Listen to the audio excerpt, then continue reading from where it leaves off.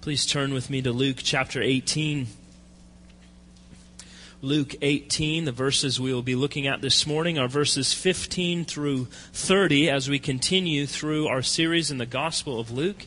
The title of our sermon this morning is Children and Rich Men. And our keywords are children, good, and money.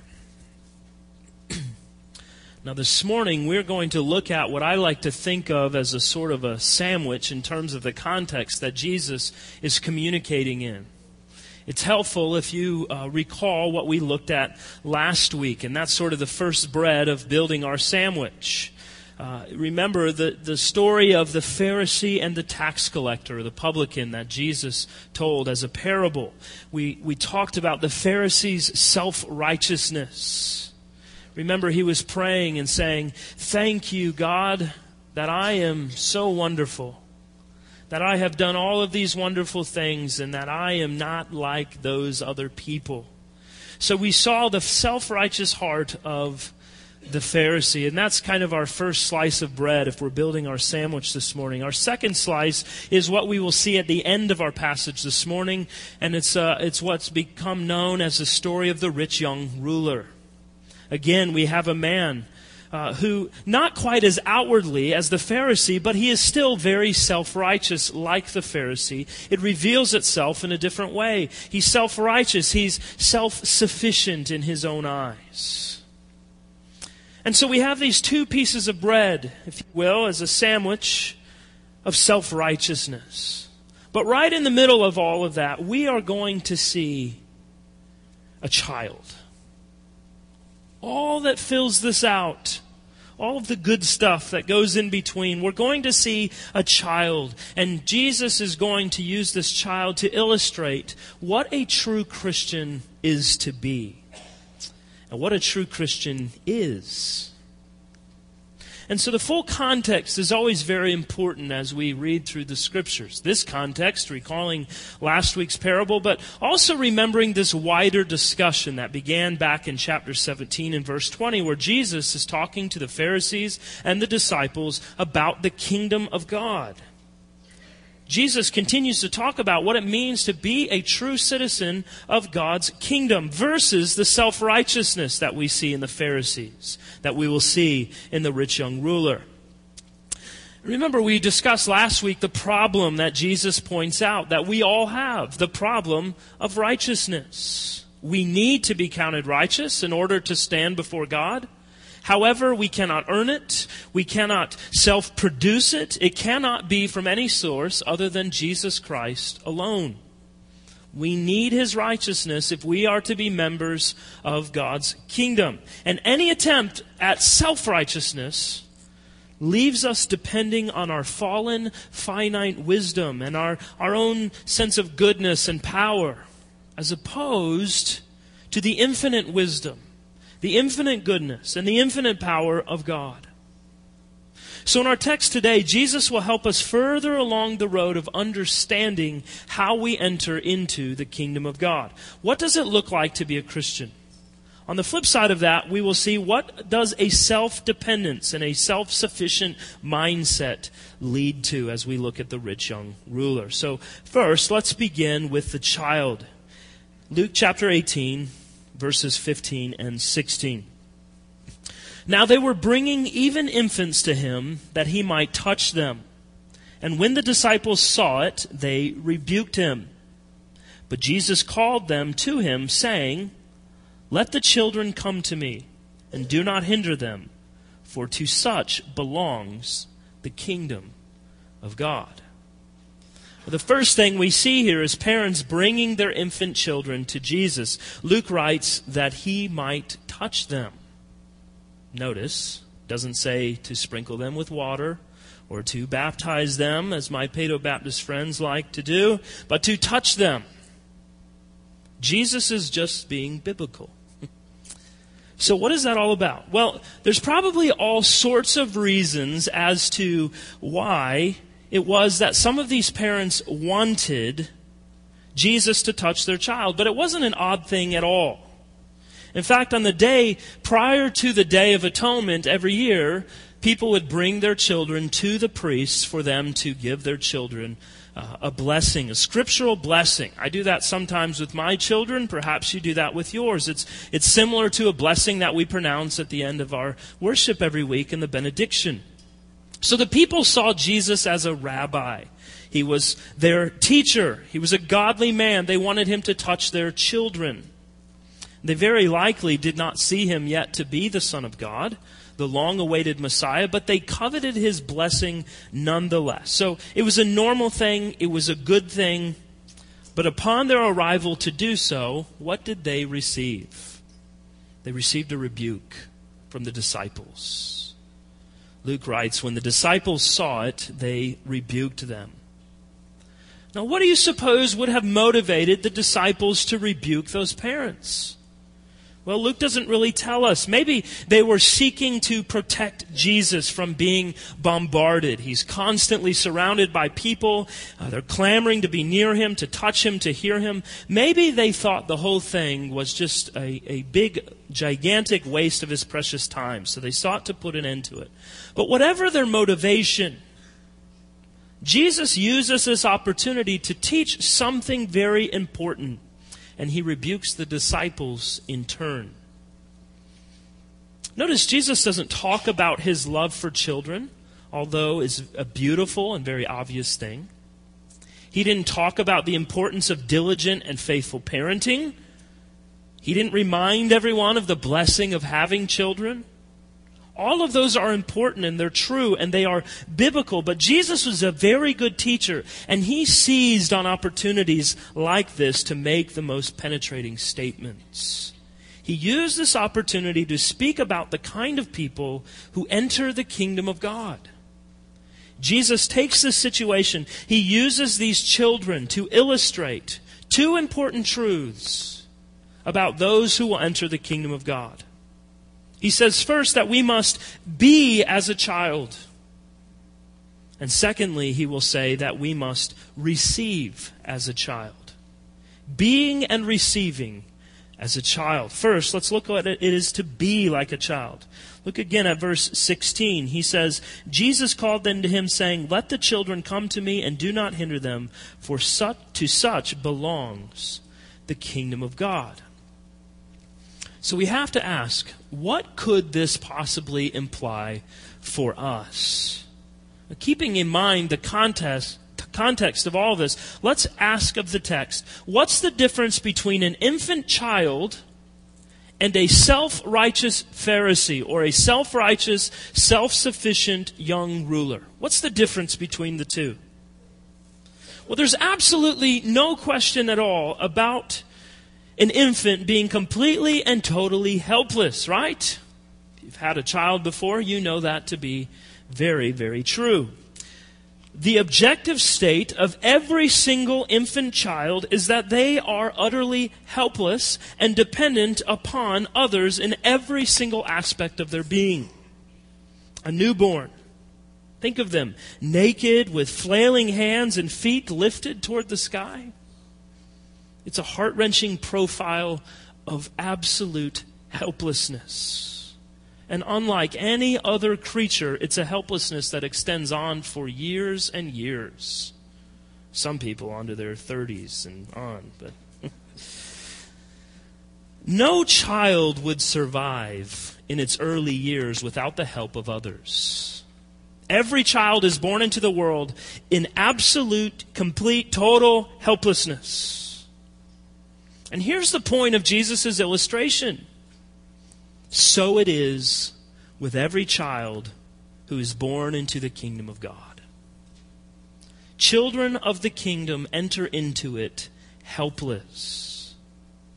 Brothers and sisters, if our greatest Christian heroes enter the kingdom of God, it will not be because of their preaching. It will not be because of their humanitarian works. It will not be because of their hours of prayer or the tremendous books they've written or the conferences they've spoken at or because they were faithful husbands or wives or parents. They will enter the kingdom of God because they came to Christ as a helpless child. It will all be because of God's undeserving kindness toward them in their helplessness. And the same God who saves our heroes is the God who saves us. He is our Father. We are His children. And as infants, we are helpless without Him. The requirement to enter the kingdom of God is, as Jesus tells Nicodemus, that we must be born again. So you see the imagery, the illustration that the Bible paints for us. We are born as new babes, new infants in Christ, and we are helpless. And we need the provision and the help of our Father who is God. There's a great hymn with these words. Nothing in my hand I bring, simply to the cross I cling. Naked, come to Thee for dress. Helpless, look to Thee for grace. And if you would enter the kingdom of God, there is only one way you can come. As a child. Helpless, in need for all of your provision. And as I think about this, I picture all of my self-efforts. And those are like more of a young toddler, perhaps, who tries to do something on their own.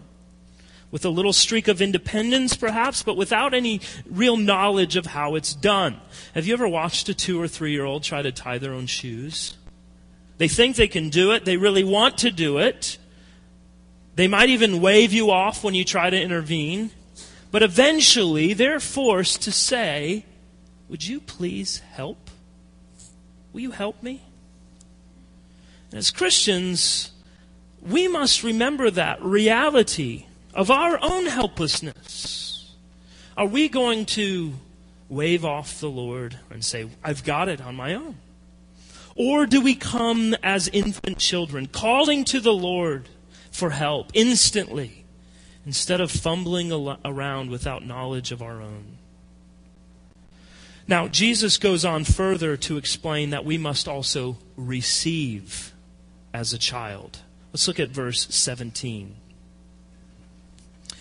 Truly, I say to you, whoever does not receive the kingdom of God like a child shall never enter it. Now again, we need to ask a question of the text. How does a child receive? Now, most people don't struggle with giving children gifts. It's a joy. There's a great deal of satisfaction in doing so. And children absolutely trust those that they are close to. They trust that when they receive a gift, they aren't receiving something that's going to be harmful or that's going to be a big letdown. Now, it may be that. You may get socks and underwear or something, but there is an absolute trust in a child, right?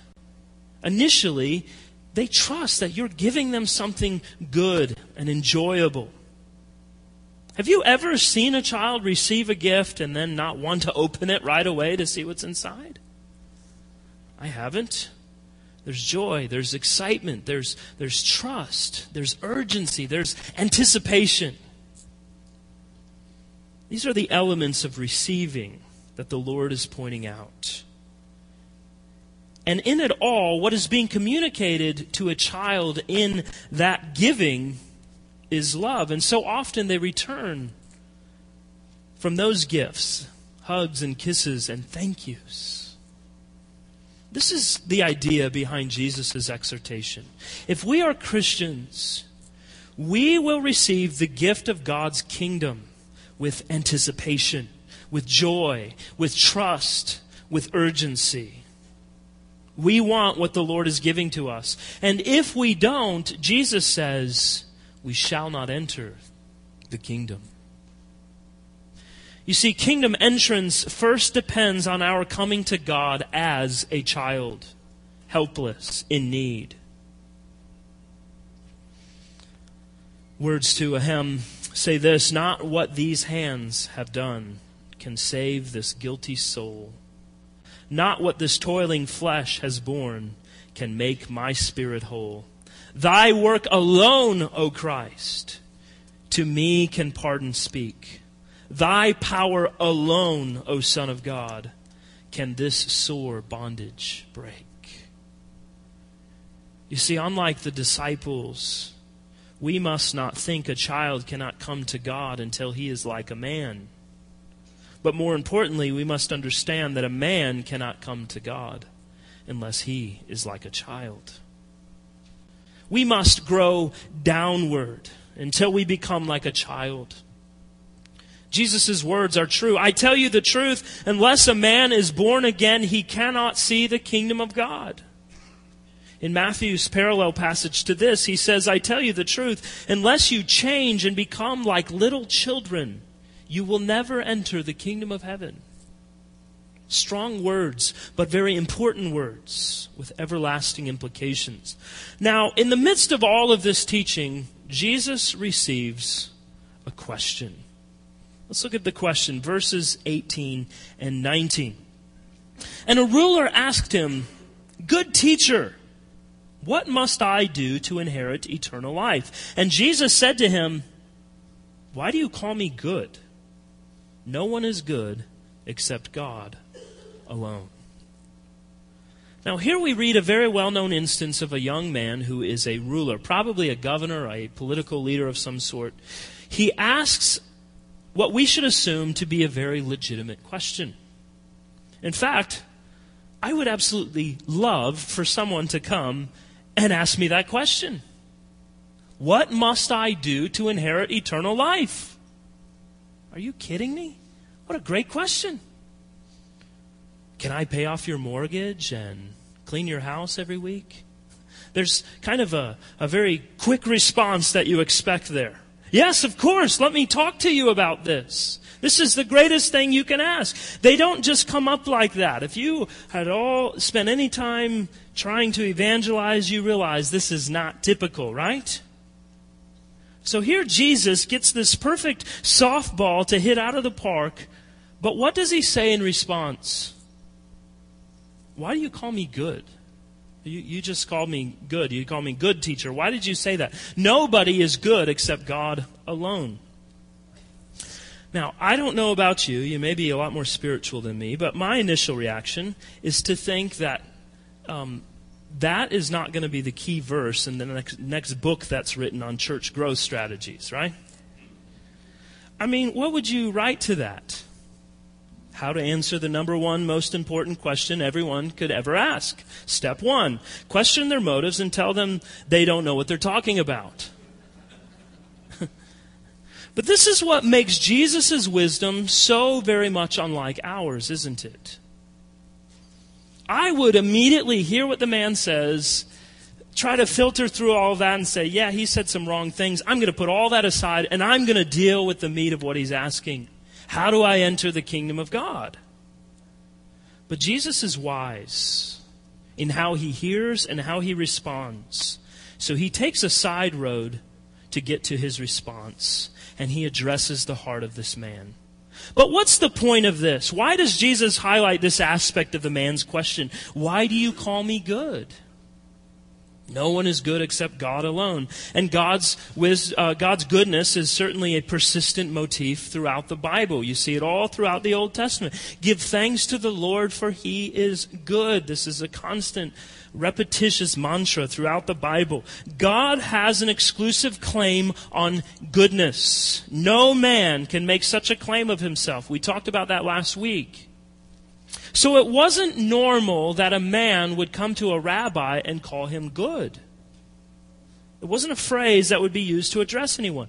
There's an absolute understanding of what Jesus himself said. No one is good except God alone. So we don't know why he called him good teacher. But Jesus does a little probing here. He wants there to be some thought given to who he is. It's as if Jesus said, am I good? You think I'm good? Well, only God alone is good. Therefore, what does that say about me? So hopefully, lights are going off, buzzers are ringing. Who is Jesus? And so he continues to press. He was helping this man to connect the dots. If the ruler could see the goodness of Jesus' life and his ministry, he would know that the kingdom of God was present. Think, man, I am good. And if I am, and if only God is good, then who am I? What am I doing here? Why do you want anything to do with me? And he goes on in verse 20. You know the commandments. Do not commit adultery, do not murder, do not steal, do not bear false witness, honor your father and mother. And he said, the rich young ruler said, all these I have kept from my youth. So Jesus tells the man, he gets on to answering his question. He says, in essence, you must keep the law of God. He mentions commandments 5 through 9 here. Not in order, but they're all there. Now, Jesus elsewhere summarized the second table of the law by saying, love your neighbor. These are all the commandments minus one contained in loving your neighbor. And Jesus is pressing in on the ruler to help him recognize his own lack of what he perceives to be goodness. Now, remember last week we talked about the Pharisees' idea that he was good. And here this ruler thinks quite the same of himself if he answers this question to say, well, I've kept all of these since I was a young boy. Sadly, he misses Jesus' entire point. Now, there's no question that this young man really does think that he kept all of God's law. But he was completely ignorant to the spiritual nature of God's law. He functioned much like the Apostle Paul did prior to his conversion. When he was Saul, he thought he was following God's command. But he writes in Romans 7 that when he really began thinking through the implications of the 10th commandment, he was nailed. He was guilty. Paul wrote, if it had not been for the law, I would not have known sin. For I would not have known what it is to covet if the law had not said, you shall not covet. But sin, seizing an opportunity through the commandment, produced in me all kinds of covetousness. For apart from the law, sin lies dead. I was once alive apart from the law. But when the commandment came, sin came alive, and I died. You see, spiritually illumined, Paul saw that the entire interior life that he lived was filled with covetousness. And when he tried to keep himself from coveting, he did it all the more. The law killed. It condemned him. But now, Paul says, now that I know what this is, I recognize that the sentence was death. And unchecked covetousness causes the breaking of the entirety of God's law, bringing evil acts of murder and adultery and theft and lying into my life. But remember something here, that Jesus only went up in talking to the rich young ruler. He only addressed commandments 5 through 9. He still had one more to go with regard to the second table of the law. And here is where he shines a floodlight on the ruler's soul. Look at verse 22. When Jesus heard this, he said to him, one thing you still lack. Sell all that you have and distribute to the poor, and you will have treasure in heaven. And come, follow me. But when he heard these things, he became very sad, for he was extremely rich. Jesus, seeing that he had become sad, said, how difficult it is for those who have wealth to enter the kingdom of God. For it is easier for a camel to go through the eye of a needle than for a rich person to enter the kingdom of God. This young man was full of material covetousness, and the Lord went after him. This man loved his possessions more than he loved God. And his materialism was a clear indication that he really did not love his neighbor as he loved himself and as he just claimed that he did. So he was no keeper of God's law. He wasn't the good man that he thought he was. He was self-righteous. He was a self-sufficient man who thought he had it all together. But when he realized that that wasn't so much the case, he walks away. Luke writes he was very sad, and he gives us the reason. For he was extremely rich. He wasn't sad because his heart was exposed for the darkness and his defilement. He wasn't sad because Jesus made very clear that he was far from God and even further from God's law. He was sad because being right with God would have required in him a change. He loved his money. He loved his possessions. He wasn't willing to part with what he had in order to inherit eternal life. Just think of that. What a perverse heart. What a wicked heart. He weighed out the cost and decided the kingdom of God, the everlasting kingdom of God, was not worth the investment. There was something he wanted more than the kingdom of God. It's the pleasures of the world. What about you? What is your desire? The kingdom of God or the pleasures of the world? You see, Jesus' point here is not that what the ruler had was evil in and of itself. Money itself is not an evil.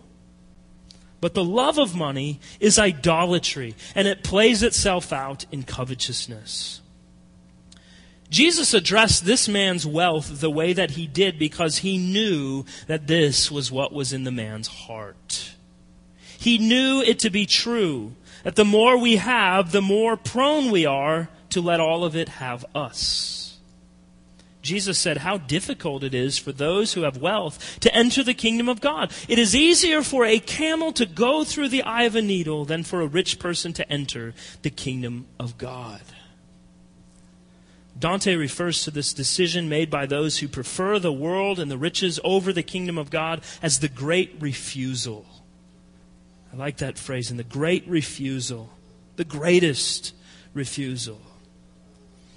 You see, Jesus wasn't saying that all of us need to give up our wealth, living to pursue a life of conscious denial. That's asceticism. It's been tried before and found lacking. Likewise, he's not recommending poverty to all of his people. Poverty does not deliver us from the love of money.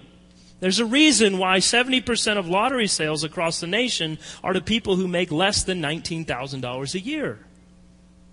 Those who have no money are often unhappy slaves for lack of it. You see, it goes both ways. So we are right to enjoy what God has given to us. The fact is, wealth can be very spiritually beneficial. It can teach us how very little things will satisfy us. And if used for Christ, it can enhance one's spiritual growth. It extends the work of the kingdom throughout the world. So for the disciples, as they watch this rich young man trudge away slowly, this was a teachable moment for Jesus. And the same goes for us. We are filthy rich people, every single one of us. Some of us maybe more than others. But in the context of the entire history of the world, and in comparison with all other people in this world, 21st century Americans have a lot of money and possessions. And yet probably none of us really feel that way. In fact, we probably feel the pinch a lot of times, and we recognize that some of these things are relative to our context. But the point is that in a culture like ours, with money stacked all around us, it is very, very difficult for us to enter the kingdom of heaven. There's a reason American evangelicalism is often so far off the road from biblical Christianity. There's a reason why the simple means of grace for the church often aren't enough for people. We have a built-in worldview that tells us we need bigger and greater and faster and stronger. All the while the Lord is telling us, just trust me, rest in me, know me, grow in me, pursue holiness. Love me, love your neighbor. This is why Jesus uses this example of the camel passing through the eye of a needle. It is an utter impossibility. It's a humorous illustration, but it proves a very important point. C.S. Lewis wrote about this in a book of poetry of his. He said, all things, for example, a camel's journey through a needle's eye, are possible. It's true. But picture how the camel feels. squeezed out in one long bloody thread from tail to snout. You see, Jesus categorically says it is impossible for a man or a woman who trusts in riches to go to heaven. Are you trusting in riches? Are you most concerned about your wealth? Friends, there are some of you here this morning who are unwilling to turn to Christ that you might enter the kingdom of heaven because you have an absolute love for the kingdom of man. The thought of selflessness, of serving and loving others in a way that God calls us to, is simply beyond the realm of possibility to you. Because truth be told, and I think if you're honest about this, you would admit it, your greatest concern is with yourself. It's written all over our cultural landscape. You only live once. Do what makes you happy. And as long as you're happy, that's all that matters. Follow your heart. Pamper yourself. This is your day. This is your life, right? We hear all these things. And so the idea of depending upon God and resting in God's provision, being radically generous, living a life with a willingness to leave everything for the sake of Christ, that's just too much. But you don't realize you are drinking water from a tainted well. In fact, you're not drinking from a well at all. If you live your life in the kingdom of man, taking it all in for what it is, you're drinking down big gulps from the septic tank. Every time you reject God's kingdom for another foray into man's kingdom, you're filling your glass from the septic tank and you're drinking it down. But friends, I commend to you the water of life, the pure, undefiled water of Jesus Christ. He will not leave you, nor will He ever forsake you. There's nothing you've done that He will not forgive. There's nothing you need that He will not provide. And all of the riches of the world could not purchase the great things that await those who trust in Jesus in everlasting life with Him. Are you willing to trade everlasting pleasure and satisfaction for a few seconds, a few minutes, even maybe a few years of so-so pleasure? I don't doubt that your sin is fun. I know that it is. But is such fun worth your soul? Repent of your sin. Believe on Christ that you might live and receive the greatest riches anyone could ever have. You may marvel at the money of Bill Gates, but lest he repent and turn to Jesus Christ, there will be a day when he marvels at all that belongs to the children of God. Don't be a fool. Run to the cross and rest in Jesus Christ. He goes on in verse 26. Those who heard what Jesus had said, then who can be saved? But Jesus said, what is impossible with man is possible with God. Now, Mark's gospel says the disciples were amazed at these words. Why? Well, they still believed in a sort of prosperity gospel that was taught by the rabbis. They used Old Testament passages to equate God's blessing with material prosperity. They taught that the rich could build up their future merit and reward for themselves by giving what they had to the poor. To the Jewish mind, it was inconceivable that riches could be a barrier to the kingdom of God. Sadly, many American distortions of the gospel have frequently been afflicted with the same kind of earthly, errant thinking. It's damnable. Today, we see this in the crass materialism of the name it and claim it teaching of the TV hucksters. This idea that God wants us to become richer and have more stuff, and that's our inheritance of the kingdom of God, is foolish. And all of the Bible speaks clearly against that reality. We need to hear what Jesus was really saying here and to hear it well. He's saying that wealth is a handicap. We think the rich to be overprivileged, but Jesus says that they're underprivileged. At the end of the Sermon on the Mount, Jesus warned, "Do not store up for yourselves treasures on earth, where moth and rust destroy, and where thieves break in and steal. But store up for yourselves treasures in heaven, where moth and rust do not destroy, and where thieves do not break in and steal. For where your treasure is, there your heart will be also." He also said, "No servant can serve two masters. Either he will hate the one and love the other, or he will be devoted to one and despise the other. You cannot serve both God and money." The parable of the rich man and Lazarus, remember we looked at several weeks ago, is a dramatic warning about this very matter. The same was true of the parable of the rich fool, who built bigger and bigger barns, but his life was taken from him. There is a proper fear of being rich. There are disadvantages to having wealth. Primarily, what it can do to our souls if it's not handled correctly. It is very easy for an earnest man or woman to become so attached to material riches that he or she forgets what is infinitely more important.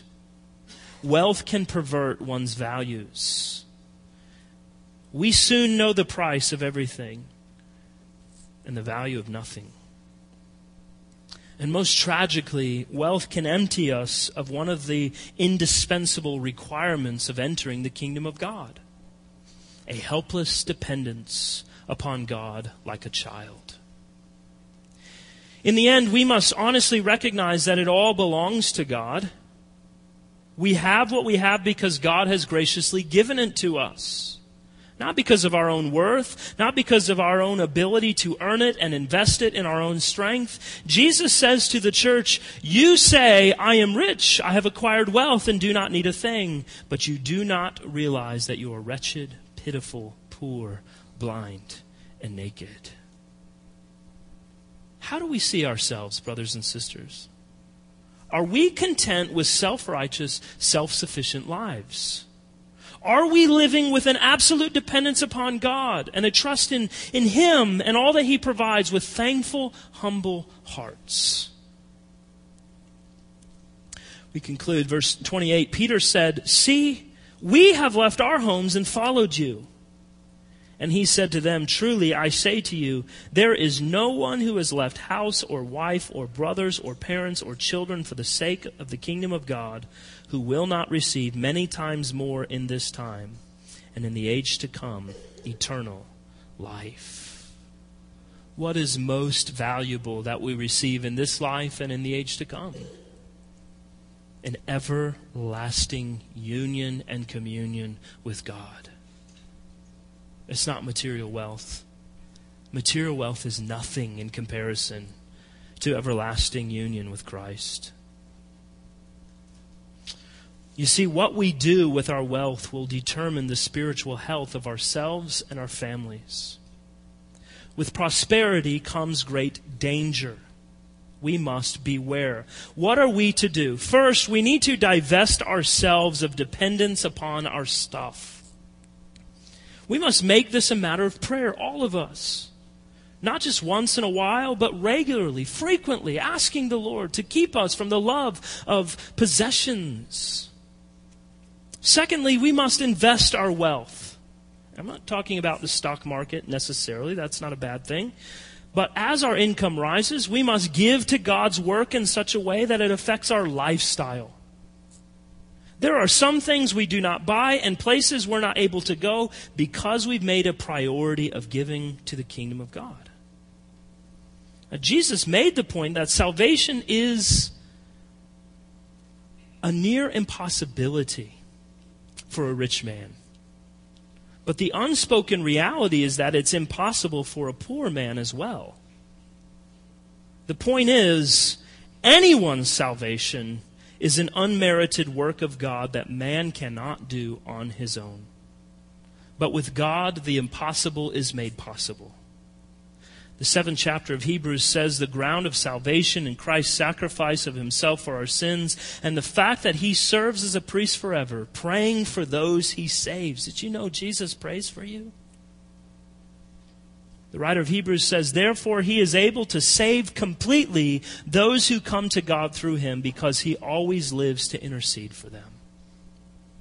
Complete, absolute, total, eternal salvation is ours because of the work of Jesus Christ. Whoever we are, regardless of our boastings and our achievements, he can do the impossible in our hearts. For the rich or for the poor, for the materialist or the idealist, there is but one hope. And each must let go of possessions or passion or position or person to come to Jesus Christ. The rewards of so doing are everlasting. And I like Jesus' math here. I'm not good at math, but I like his math here. The rewards he promised are true in this world, as we know from our own experience of serving him. We give up everything and we gain everything. But how much greater will our experience be in the next world? I like Jesus' odds, so to speak. It is totally impossible for us to enter into the kingdom of God, an impossibility that is intensified by wealth. The odds for all of us are absolutely zero. But with God, thanks to his grace, the odds in our favor are infinite. Amen. Let's pray together.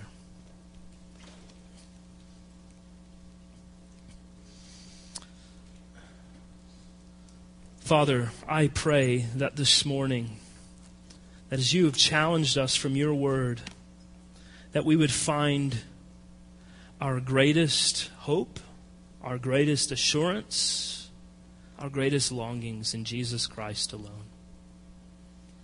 Father, we recognize that in your word you tell us very clearly that to have money, to have possessions, to even be wealthy is not in and of itself an evil or wrong thing. However, it does present to us a very risky challenge.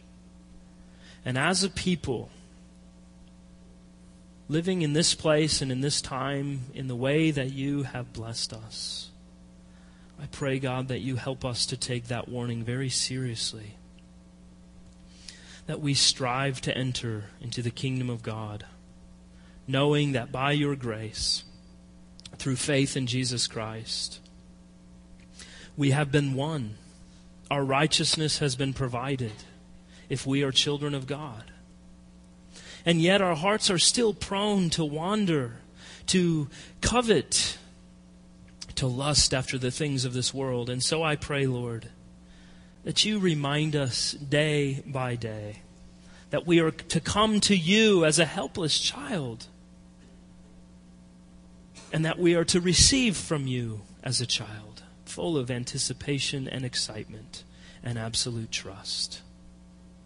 Lord, help us to be a people who recognizes our complete and total dependence upon you, and that we would not trust in gold or silver, the riches of this world, but that we would trust in Christ alone, who is our provider and our sustainer for all of life. We ask this in Jesus' name. Amen.